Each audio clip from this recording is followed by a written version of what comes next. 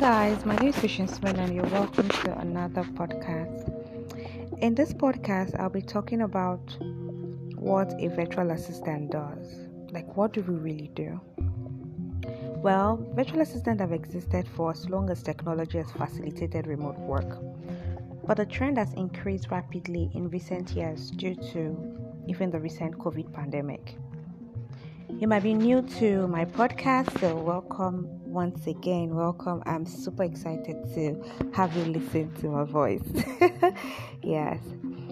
But I'm just going to tell you a bit about what a virtual assistant is so that in case you're wondering, what do we really do? You're wondering what it is before what do we really do?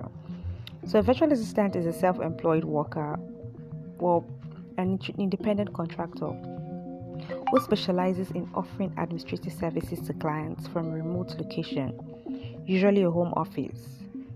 Now, what do we really do as virtual assistant? Well, there is no set task that a virtual assistant perform. There is no set of assignment. It just varies and it depends on employers. It depends on whoever I ask them. Whoever wants them to do a service, and whatever service that they do, they offer to that client. But I'm just going to be telling you some of common jobs that, are given to virtual assistant. The first one for today will be administrative work, administrative services. Now, virtual assistants are most commonly hired for the admin services. It includes scheduling meetings, booking travels, organizing calendars, and even answering phone by connecting line.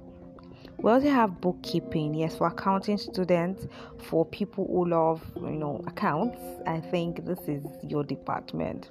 Now, it helps you keep track of, because naturally, keeping track of finances is like an essential part of running a profitable business. And virtual assistant can help manage a budget, help make purchases and track expenses. Another services run by virtual assistant are also known as personal assistant. Virtual assistant can help organize tasks outside of work, in addition to their standard, duties like they book vacations, organize calendars, purchase gifts for friends and families, and other things are just some of the common personal duties that they do. They also do customer service. Now, for companies that are offering a product or service, virtual assistant can be the first point of contact for customers looking for assistance with either troubleshooting or an outlet for feedback. So more like telemarketing. They also offer data entry. Now, not all tasks falls under the umbrella of administrative services or administrative work. There's still like a wide variety of responsibilities that virtual assistant can take on, and they include data entry. We also have social media management, and while some companies understand the importance of online engagement, with potential customers or clients, the demand of social media management can sometimes seem endless. So that is where social media managers come in. We also have research. Now, every business must rely on research to inform its operations, whether it's analysis of the markets, customers, the performance.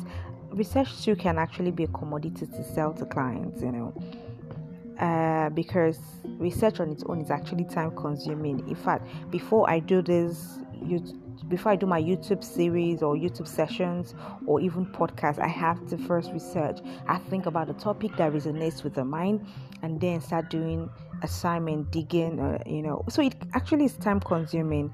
And, that's why a lot of people need, dedicated people for this job. So even with dedicated resources, some companies use virtual assistants to assist with compiling all information that they will need. For me, I sometimes like to think of virtual assistants as an everyday freelancers, and they could be human resource virtual assistant, which I am, and I do that for startups, project management.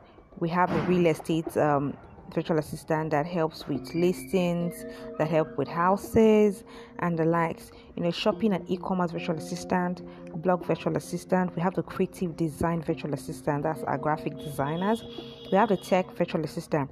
Under this, we have web experts, product management, UI, UX, data analysis, and I have brothers who do all this. They even do coding for clients, and it's actually amazing how they are also virtual assistant without even knowing. I also have the lead generation specialist.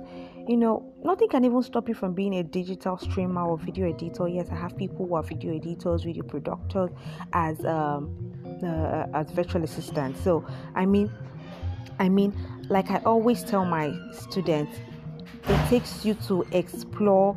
It takes you to explore. It takes you to find out what you like first. So what do you like first?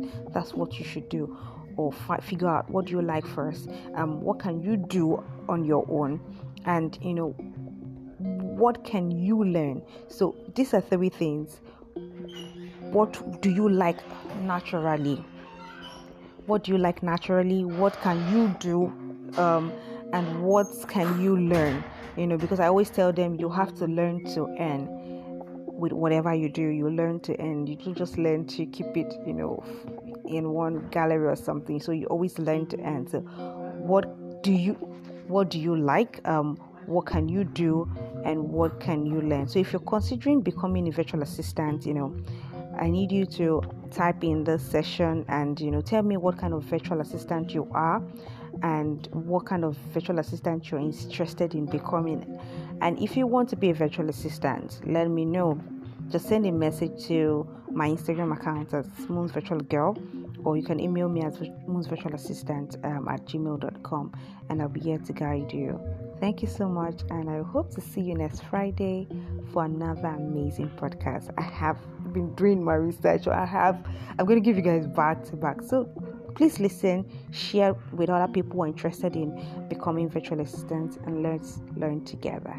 Toodles. Bye.